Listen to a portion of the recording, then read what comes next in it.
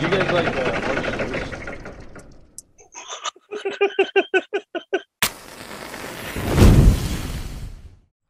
What's up, Hulkers? Welcome back to my She-Hulk reviews.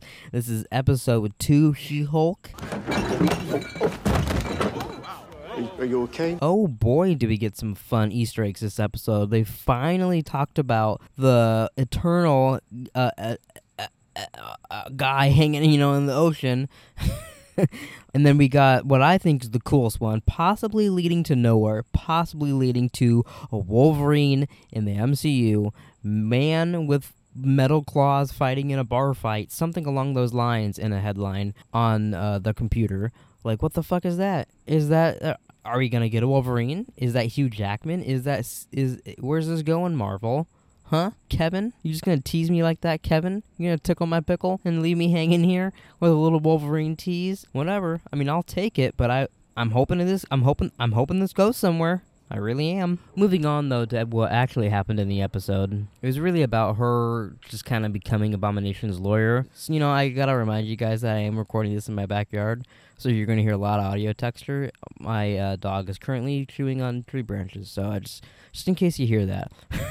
But, so she gets fired from her job, and then she gets hired as She-Hulk, but She-Hulk only. They only want She-Hulk. A She-Hulk? Exactly. And also, we get some her breaking the fourth wall, yelling about her boss. I really enjoy those moments. God, is this why they hired me? Okay, this sucks. But she ends up being Abomination's lawyer, which we already knew that from the trailers. But we get to see him. He's reformed now. He doesn't want to do any harm. He does do that with Wong, as we saw in Shang-Chi and in this episode on the news. But for the most part, he doesn't want to be Abomination anymore, which is pretty interesting, especially because he's going to be in Thunderbolts, I'm assuming. So, we'll get possibly him not wanting to do harm, but kind of being like the military's Hulk, like he's forced to go places and hurt people and do shit for them, that'll be kind of cool depending on how they do that. That could be really neat. But pretty much this episode is really just her getting that offer, thinking about it. She calls Hulk. That fight was so many years ago. I'm a completely different person now, literally.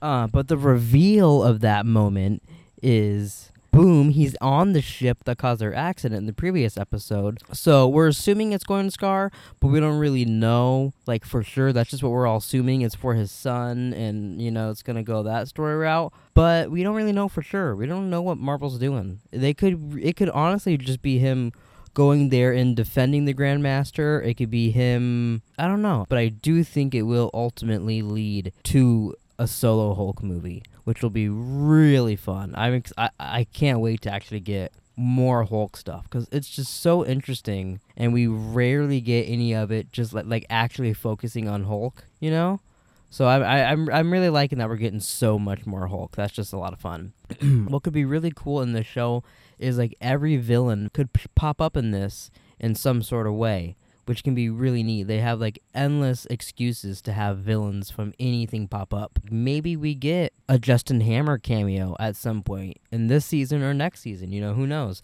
Stuff like that could be really cool. So we also got to meet her family in this episode. That Hawkeye guy, what happens to those arrows of his? I mean, does he go around and collect them when he's done? It was pretty fun. I liked that they kept making jokes about, where's Hawkeye's arrows? Does he go back and pick them all up? Shit like that. But I really did too, when the dad brought her down and just had his own conversation with her, and they talked about it, and he's like, well, this isn't even the family's first, time we have to deal with a Hulk. And we got through it, just helping her out. It was just kind of cute. I really enjoyed her dad. I thought he was fun. And then the end credit scene is just a little montage of her helping him out, bring waters inside and lifting the car. They fix the tire. That's fun. The end credit scenes are pretty cute too in the show.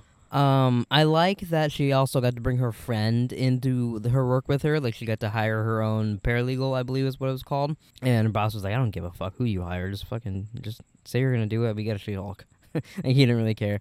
But I like that her friend's in it too, because she's real fun. And I don't know, I'm just really enjoying the show. I'm excited still to see how Daredevil pops up in this, because I feel like it's fine now without him. So just adding Daredevil to this, I'm like, how could this not be a great show? I could make you come with me. No, I wouldn't try that. Trust me. All right, I'll trust you. Well, I think that does it, to be honest. Please like, subscribe, comment down below any feelings you've had at all during this video. I'll respond to anything you say. And I'll catch you guys next week for more She-Hulk, my little Hulk babies.